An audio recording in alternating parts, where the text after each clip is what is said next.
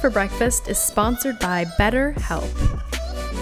Hello, everybody. Welcome back to Cake for Breakfast. We are your New York City-based morning show covering the top stories of the day, and we also interview celebrities and business leaders in a fun, accessible format. Think of us like The View, but for millennials. Cake for Breakfast covers Wall Street topics you hear about constantly but may not understand, like Bitcoin, NFTs, and SPACs. And we break them down in a way that you can confidently talk about them on your next date or social outing. I got you.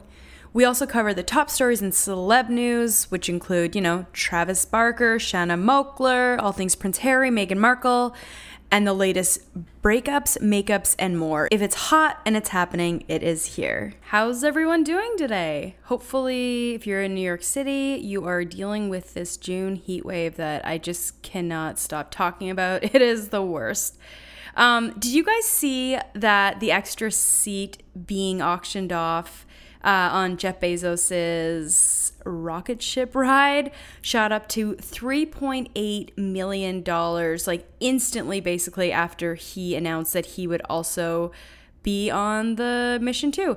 I told you, people are paying for the opportunity to be alongside him, and honestly, it might pay off. I bet that person's going to gain a lot of celebrity, a lot of attention for being on that rocket ship ride. I was thinking about it. I kind of hope it's a woman, right? Like, I just feel like it's automatically going to be like, I don't know, some other Mark Cuban or some random billionaire like that, but it would be cool. Maybe like Bethany Frankel. I bet she could afford it. I feel like she got $100 million payday from her Skinny Margarita line. So Kim Kardashian posted photos of Kanye. It was his birthday on Tuesday, saying, "I will always love you," wishing him a happy birthday. All the sisters posted pictures saying, "You're my brother." I must say, very confusing. I mean, I know Kim's on the show right now saying Kanye deserves a wife who wants to travel and be with him, which is a really awkward thing to say. I don't think anyone, when they're going through a divorce, thinks about, oh, I hope he gets another woman. Just not where your head goes. Unless maybe she's got her own thing going on. But I don't know. My take the whole time has really been, I don't think they're actually getting divorced. I think he's got this ranch and he goes out there to blow off steam, and then he leaves her with all the kids to take care of while he gets his space, and then he comes back and sees the kids and takes them out to dinner and has a really fun time, and then goes back to the ranch while Kim's constantly left with all the kids, which must be tough for her. But she did file, but nothing has happened since then, so I guess we'll see what happens. All right, some Armie Hammer news now. Wow, he's only 34. He does feel like a 40-something to me. Anyway, he tried discreetly leaving the Cayman Islands, so right after all that stuff came out about his cannibalism, he jumped on a one-way private jet out to the Cayman, where his estranged wife, Elizabeth Chambers, is basically been living there for over a year now with their two kids. Armie's family has very deep ties in the Cayman Islands. There was a school out there that was started by his grandfather, or funded by his grandfather, and Armie actually went to school out there too, so they have their two kids going to school there. And the Cayman is the ultimate lockdown for corona, so if you go there, you have to quarantine for 2 weeks, get tested, and then they've done no masks, so they took kind of a different approach to it. So her idea was I want the kids to be around normalcy, not living in the US again. Rich people problems, but hey, it seemed to work for them. Anyway, a very eagle-eyed fan actually saw Armie getting out of the car at the airport, and they said that Armie had an extremely emotional goodbye with his estranged wife, again, Elizabeth Chambers, and their two kids, and it looked emotional, they said. And Armie then got on the plane, flew to a treatment center outside of Orlando. I don't know how these people find this stuff. And then he checked himself in on May 31st, and this is all reported by Vanity Fair.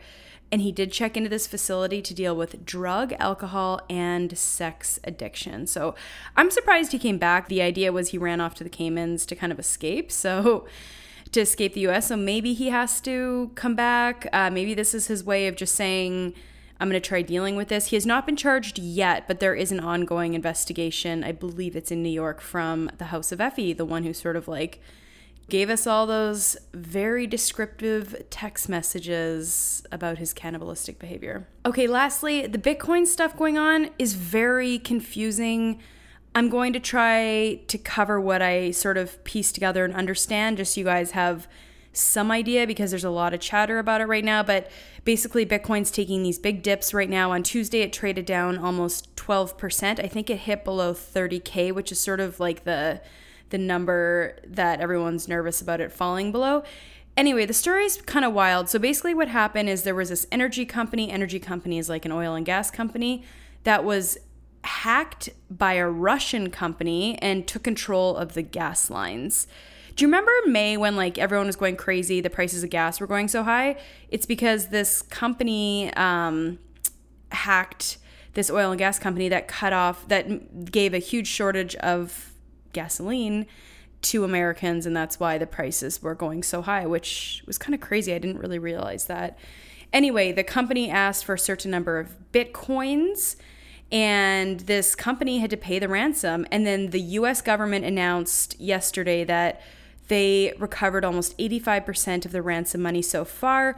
The idea with Bitcoin trading down is that it's not as secure as people think that. And there's a lot of reports that Bitcoin pays for a lot of stuff on the black market, which I think we all kind of knew. I think what's more interesting in this story is that there was this whole hacking situation, this ransom payment, all this stuff going on, and everyone's kind of only talking about the price of Bitcoin. Like, we should maybe be focused more on that story and how the gas lines in America are getting hacked. Anyway, so just a quick couple updates for today, because we've got a great interview. I have Rachel O'Brien on the show today. She's a stand-up comedian and actress, and pretty big time. Like, she's a very serious comedian. She is the host of the hit comedy podcast Be Here for a While, which I just love. I sort of discovered her from there. And then most recently, she's now in season 3 of her true crime podcast, 7 Deadly Sins. She's got beauty, she's got humor, and a passion for comedy. It's taken her around the world. She's headlined in 9 different countries already. And she has shared the stage with comedy legends like Whitney Cummings, Judd Apatow, and David Spade, just to name a few. Wow.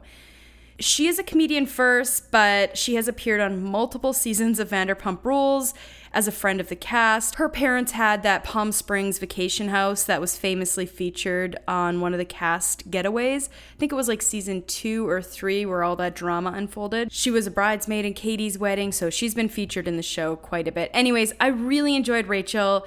She is super funny, super down to earth, super smart, and I look forward to sharing this interview with you guys. All right, let's welcome Miss Rachel O'Brien to Cake for Breakfast. Hey guys, are you experiencing any of the following? Job anxiety, boyfriend drama, eating your way through the pandemic, self-medicating with drinks, or Xanaxing yourself to sleep?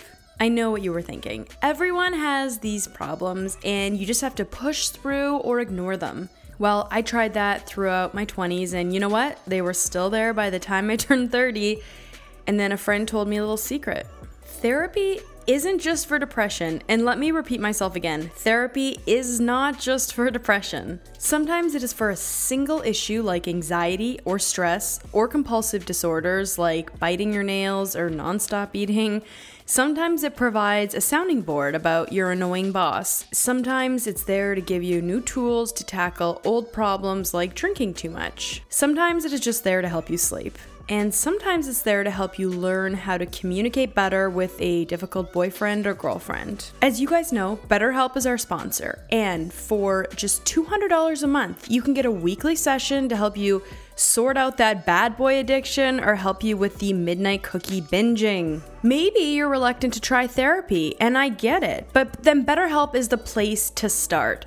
BetterHelp could not be simpler. Everything is done over the phone from the comfort and privacy of your own home. Nobody has to know that you are embarking on this journey to wellness, but be assured that people will notice the changes. This honestly might be the greatest deal you will ever get, seriously. For comparison, in New York City, you would pay $400 per session. That's $1,600 a month. No, you heard that right, $1,600 for 4 sessions. Like, who can afford that? At BetterHelp, we all can afford it. My focus this month has been on healthy weight loss. With summer coming up, I want to look my best. I am down nearly 10 pounds thanks to the work I have done with my therapist. Yes, a therapist can help you strengthen your mind to beat those bad eating habits. All right, guys, I hope you will give BetterHelp a shot. I promise it's going to make your life so much better. You can contact BetterHelp at betterhelp.com/cake. That is BetterHelp, BetterHelp.com/cake, or you can DM me. This link will be in the bio in today's show, so get in touch and start working with them today. Cake for Breakfast is sponsored by BetterHelp, and Cake for Breakfast listeners will get 10% off their first month. All you have to do is go to betterhelp.com/cake. Rachel, welcome to Cake for Breakfast. Thank you for having me. This is so fun.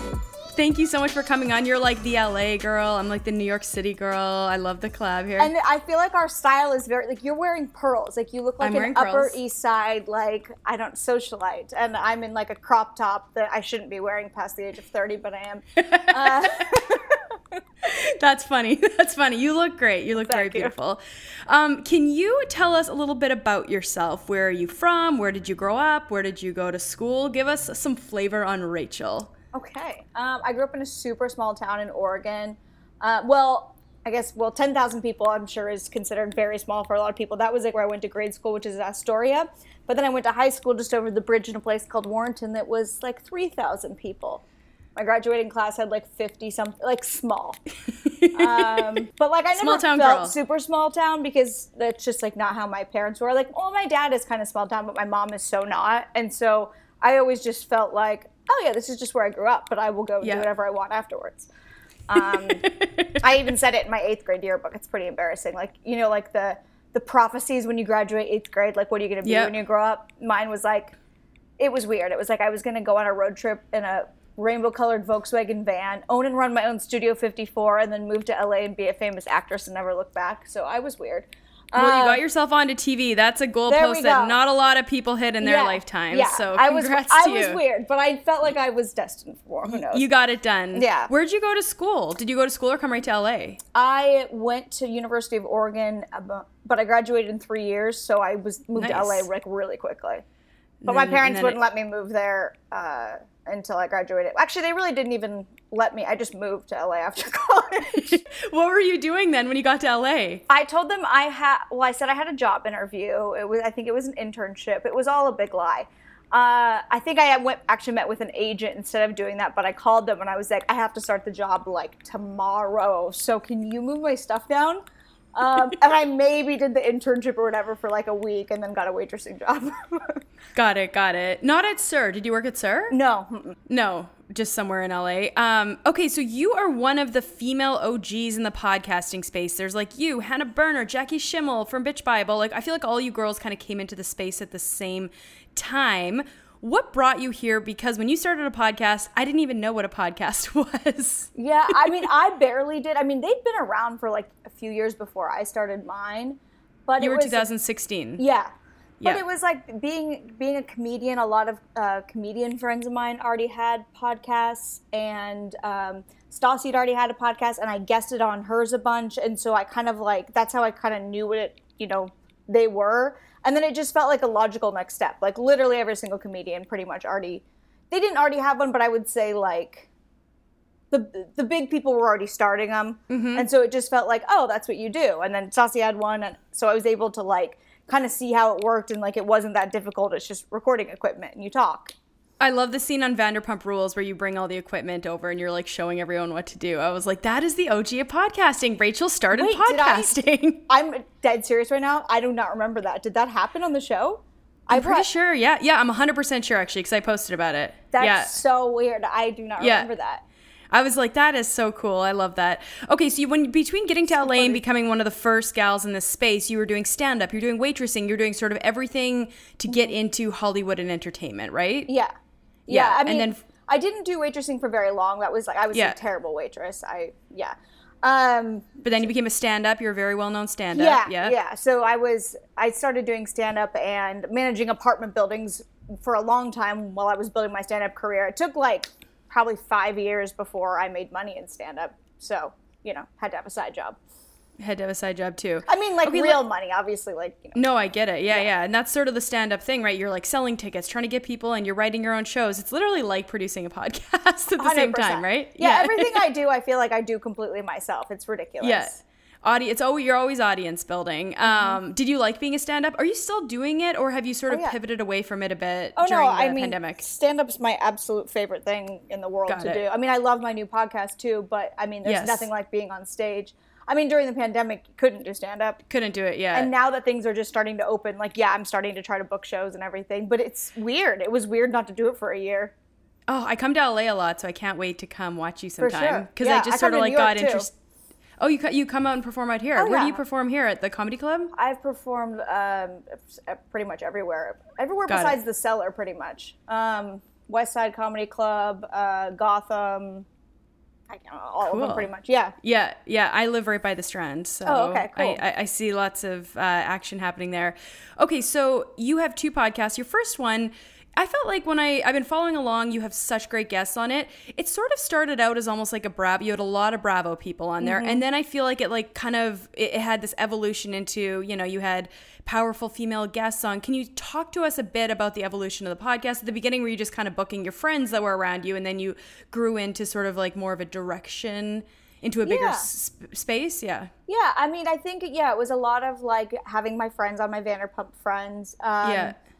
But then Rachel had everyone, you guys. You had housewives, you had Vanderpump people, you had like the whole gamut on the show. Yeah, and sometimes like publicists for various housewives would reach out to me and be like, well, you have this person on as a guest, and I'd never seen the show, so I'd have to like watch the show for a little bit before I accepted having them on, or whatever, had them on.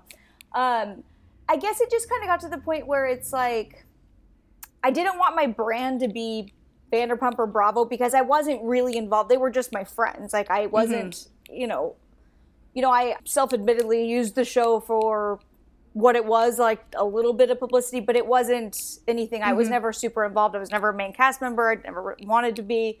And so I just kind of felt like if I keep doing that, then it's just kind of like, oh, then all I am is like their Vanderpump friend, which I'm not, and I had Yeah, you went from like Vanderpump and Housewives to Amanda Knox. I was like, that is a transition. Well, I also really got super interested in true crime. But it was just sort of like I didn't, and I to be perfectly honest, like I'm not a personality type that likes talking about like drama-y type stuff, and like I really don't even pay that much attention to pop culture, so it was like kind of a stretch. You're on the wrong podcast here then. We're all pop culture and drama. So well,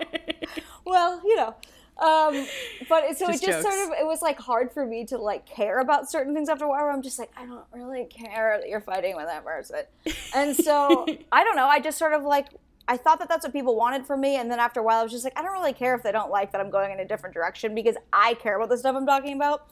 Yep. So yeah, and then that's pretty much how I eventually just started doing the true crime podcast. The true crime stuff. Yeah. But before we go there, I was curious, how many years did it take? Because podcast is a side hustle. It's a side hustle. But then it turns into a full-time job. How many years did it take for you to go from just kind of starting it out, doing it as a side hustle along with all your other stuff, into sort of what you grew your show into, which is, I think you have a really big show now. Oh, thank you. Yeah. I would say I got in fairly early, so it happened quicker, I think, than it would had I started now. Does that make sense? I'll be here for a while. Yeah, be here for a while. Like, so I think I started making money within like 6 months, but again, there wasn't 5 billion podcasts out there. Like so it was and they also like counted downloads different and whole other thing. So I started making money on it pretty quickly.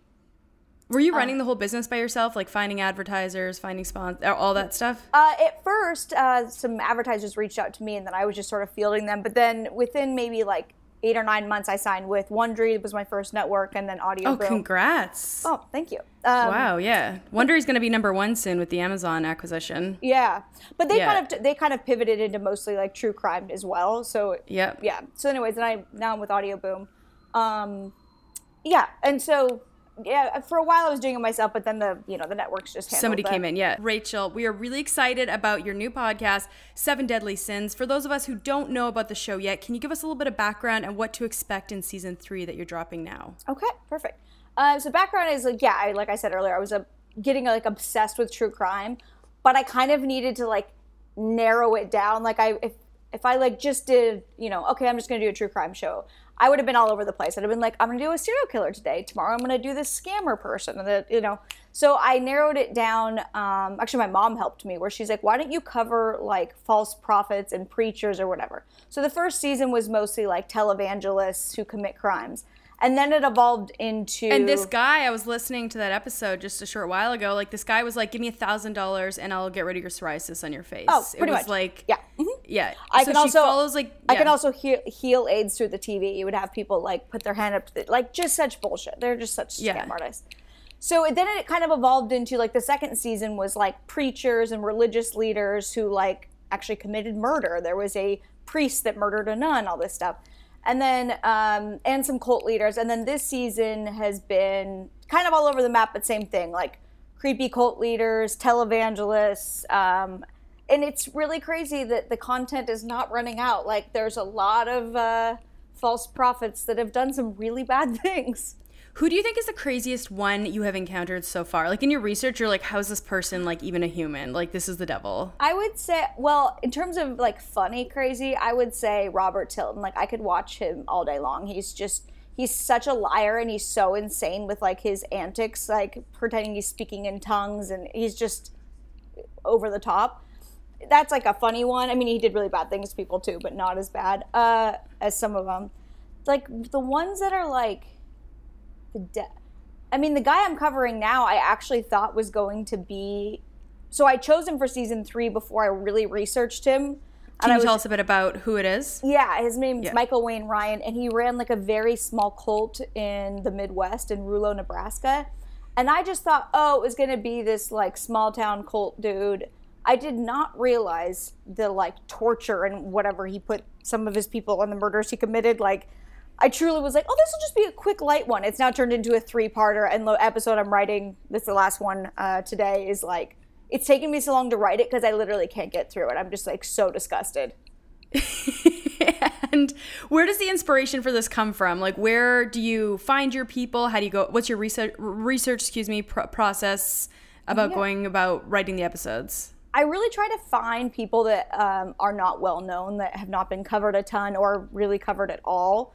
I go down like so many rabbit holes. Like, fortunately, I loved school. That's why I graduated in 3 years. Like, I could study all day long. So this is right up my alley. Like, the research phase is my favorite. Like, I probably research more so than I need to, just because I'm trying to avoid the actual writing part. But it's, so it's just, I don't know. I like to I read books about each case if it's been written, but I'll even go further if it's like, there's no book about the case, but like, let's say, for example, in this one, I was trying to understand why normal people would all of a sudden turn evil and follow this dude and do bad things to their friends at the, because this dude said so. And so then I started researching the Stanford prison experiment, and which was basically a study of like, it's crazy.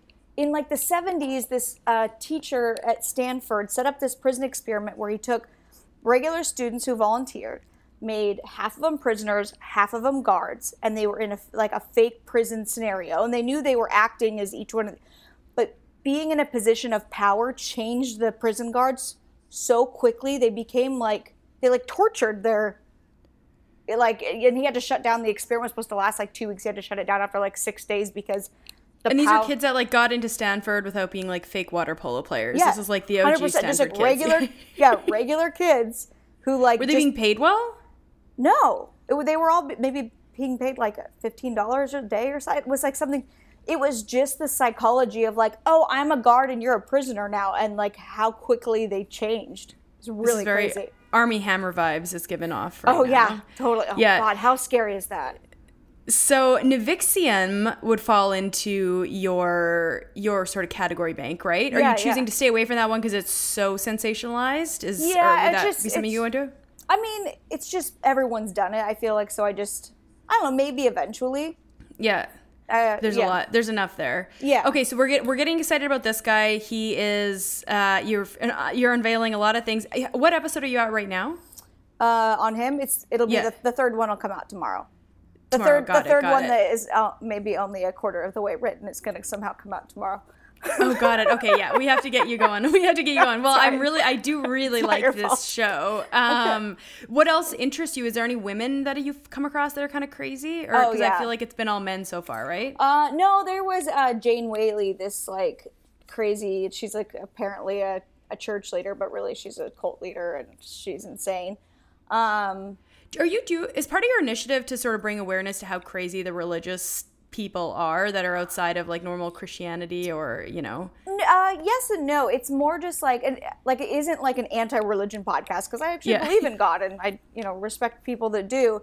It's more the people that prey on people's The weak. vulnerabilities and their belief in God, and like someone's like, oh, I'm gonna prey on that, get money out of them, or control them, or get sex out of them, or whatever. That's more what it is. It's what really bothers me about it, because there's people left with nothing. I mean, Yep. So. Any other cases that you've looked at that you might want to tap into? Oh, I have so many. So I have many? Like, Okay, I have a huge list, and like some huge of them can branch off. Like they sort of have to have some sort of religious or kind of cultish element. But like, I mean, I even did a series on Columbine, because a lot of like, there was some false stories about how they killed the kids because they believed in God and all this stuff. So. What's that? I don't know about this. Well, it was a kind of a false report originally where The kids killed themselves at the end, didn't they? Yeah. Mm-hmm. Yeah. Yeah, but Oh, basically like they apparently asked a student like, do you believe in God? And she said yes, and then they allegedly shot her, but it was like a different student. So my point is like Columbine's I not see what you're necessarily a church thing, but it had somewhat of a religious element. Right. I get what you're saying. Okay, well, I am getting blinded by The Ring, so can we chat for a second about the new fiancé? Congrats. So you Thank and you your so man much. work together. You guys work together on the podcast. And how did you meet? We met originally, he was the sound editor on Be Here for a while. Like Got the it, girl got that it. was working with me at the time knew him and got him to edit my sound. And then he was basically like my friend for 3 years. And then we started writing a script together and got closer. And I didn't know he liked me the whole time. What was the script? Like a movie script? Yeah. Yeah. I mean, we didn't Aw. make it anything yet, Yeah. but yeah. So but it's there. I really appreciate that we were like friends before, because I feel like I dated about every person in Los Angeles, and Well, let's dig into that for a minute. I think we're the same age. We've both had fun in our 20s in both New York and LA. What was your dating experience like in LA up to meeting your man that you are with now? I mean, I dated some bad guys, but to be honest, for the most part, I had a blast. I mean, Yeah. it was What was fun your to type? get around.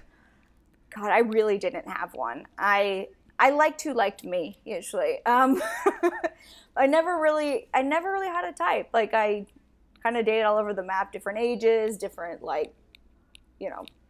really successful guys that I supported. Were you into more like entertainment guys, or were you into model type guys? Oh God, not businessmen? model. What was not your model no. type. I would say entertainment guys and like businessmen. Yeah. Yeah. It's kind of hard to avoid that in LA. Yeah, I've heard that dating in LA, you date the pretty guys. In New York, you date the smart guys, but they're both equally the same kind of asshole group. Pretty much. But I actually never really went after like the pretty guys. Like I was not into like the model type. Not your scene, not your No. scene. How did your engagement go down? Oh my God, it was so cute. I thought that I was going on this Joshua Tree like Airbnb trip with just me and Greg and Kristen and her boyfriend Minaj. Kristen Dowdy from Yeah. Vanderpump Rules. Yeah. And Kristen, who is like the worst at keeping a secret, I am shocked she was able to. So Greg had planned this whole thing. And I even talked to Kristen like the day before, because she was telling me we should pack cute outfits because we never leave the house and all this stuff. And I was like, yeah. And I was like, yeah, I really want to look nice because I have this weird feeling that like Greg might propose. And then she was like, oh, you guys have Oh. talked. And her response was, you guys have talked about getting married? Like, that's crazy. I was like, oh. Well, I guess. And then so then in my head, I was like, then I guess not. Like, if she's not even leading on that she would know something. Leaking out, yeah. Yeah. So I totally didn't think it was happening. And then so we get to Joshua Tree, and like it was so quiet, and we couldn't figure out how to check in to our like cabin. I was like, well, Greg, like where's the host? Like, and where's Kristen and Minaj? And he said, I think they're gonna be late or whatever. And then I like turned around and he was on one knee. He proposed, and then all of like not all of my best friends, but like 2 of my childhood friends were there. Kristen and Minaj, like they all jumped out from like Greg and had flown them in, and yeah, it was really cute. That is so. He flew them in. Well, I guess one of them is a flight Help attendant, so them, she yeah. flew herself Yeah. in. But yeah, he arranged all these people to come and be there, and he booked out this huge ranch and everyone stayed, and we hung out all weekend. It was really nice. Oh, nice. And you were like the queen of the weekend with your big rock on your hand. Oh, Yeah. Nice. What is the Joshua Tree experience about? As New Yorkers, we do not follow. We see it on Instagram. We just don't know about it. Is it like going to Palm Springs for the weekend? No, it's like a really magical experience. Like it's hard to Is explain. mushrooms always involved? Oh God, no! I don't do drugs. It's so not me. I feel like when I said magical, that's probably what that sounded like. Yeah, no, that is what it sounded like. Not a drug gal over here. I don't even smoke weed. But no, it's magical in the sense of like you've never seen a place that looks like this. Like I remember the first time I went there, I was thinking like, oh, it's just gonna look like the desert, like Palm Springs that I'm always in. And when you drive in, you're like, you feel like you literally went back to like prehistoric times. Like it's so crazy looking. And the houses are magnificent there, aren't they? It's like you can rent those like big homes kind of thing. Yeah. But even just like the park and the desert, it's like there's these huge rocks. Like you literally are like, is a dinosaur gonna crawl over that hill? Like it's so really crazy looking. Yeah. Oh my gosh, that is funny. Okay, before we let you go finish up our episode for tomorrow, let's talk a couple Vanderpump stories here if you don't mind. No problem. I loved the season of Katie's wedding, and you were very involved in that. You were at the bridal shower, in the wedding. Do you have like a favorite moment from filming or one of the favorite scenes or something you thought was really funny? I mean, the wedding was just absolutely like Gorgeous. And Katie and Tom were the most low-key bride and groom. Like, it was just a really, really, like, fun, wonderful, like, chill experience. I would say, like, just one of, like, the funnier but also slightly scary memories is Stassi and I got lost driving there in the middle of nowhere. We lost cell phone service. We literally had to, like, you know when you have, like, your Apple Maps or whatever? Yeah. You can still follow the blue dot, but, like, if you don't have service, it's not, like, telling you where to turn. So we literally, like, navigated our way through the woods to get there. So that was interesting. They didn't catch that on camera, but that would have been pretty funny, right? They caught us like, well, we were filming a little bit in the car, and they caught us like pulling up to the house and like freaking out, being like, no one cared that we almost died, but yeah. Where was their wedding again? Was it up north? Yeah, Northern like, California? I would say like maybe an hour from like Reno, Tahoe area, like in it was in California, but I think people flew into the Reno, Tahoe. So like, yeah, in the woods. Katie struck me as the most chill bride. She was just like, it's okay. So chill. I literally never saw her freak out once. She was, I mean, just chill and happy. Okay, Cake for Breakfast is a pop culture top stories of the day show. I know you're not a pop culture girl. I know some things. But we got to get your take on a couple stories that we are covering right now. Bitcoin, do you do any investing? Are you into trading? Yeah. Are you excited about it? Oh, really? I actually used to day trade a long time ago. Not Bitcoin, but like just as like a hobby. No, but my fiance's pretty into it, and like he got me into it, so I've invested a little bit of money, but I like rarely check it. And that's why she's got the big ring on her finger, the fiance buying up some good trades. Nice. So you do like day trading. It's in your sort of like workflow in that. Yeah, I mean, I would like to actually have more time to do it because it was fun to like watch the charts. But watch you make money until you lose it, and then you're like, damn it. I know, it's essentially gambling. Ellen leaving. Ellen's a stand-up. Is she one of your influences? Do you like her as a comic? I think she's so funny. And I know that like she's got a bad reputation for being mean. I don't know a ton about it, but I think she's funny. Mm-hmm. Free Britney. Where do you stand on that? Free Britney? I feel so bad for her. Free Britney. Yeah. Free Britney, literally. She's such a sweetheart. Like she just looks like so painfully sweet, and like I just feel like so many people took such advantage of her. I just feel terrible for her. Yeah. Okay, so where can we find you? So you have no stand-up dates in New York yet, even though we are at 100% capacity now, I think. Yeah. I don't have any yet, so I just have started kind of planning it now. You let us know. It's sort of just all of a sudden everything opened up, so. Literally this week, Cuomo's, I don't know about what Gavin Newsom's doing. Where's he at? Are you guys no mask? We're mask-free. I think we will be like mid-June or something. Mask-free mid-June. Or I guess it's like if you've been vaccinated, which I don't know how they can tell if you have or haven't, but they can't. I went into Italy, like ripped the mask off. It felt like I took my bra off in public. I was my God, what so is going on right now? I love Italy. Oh my God.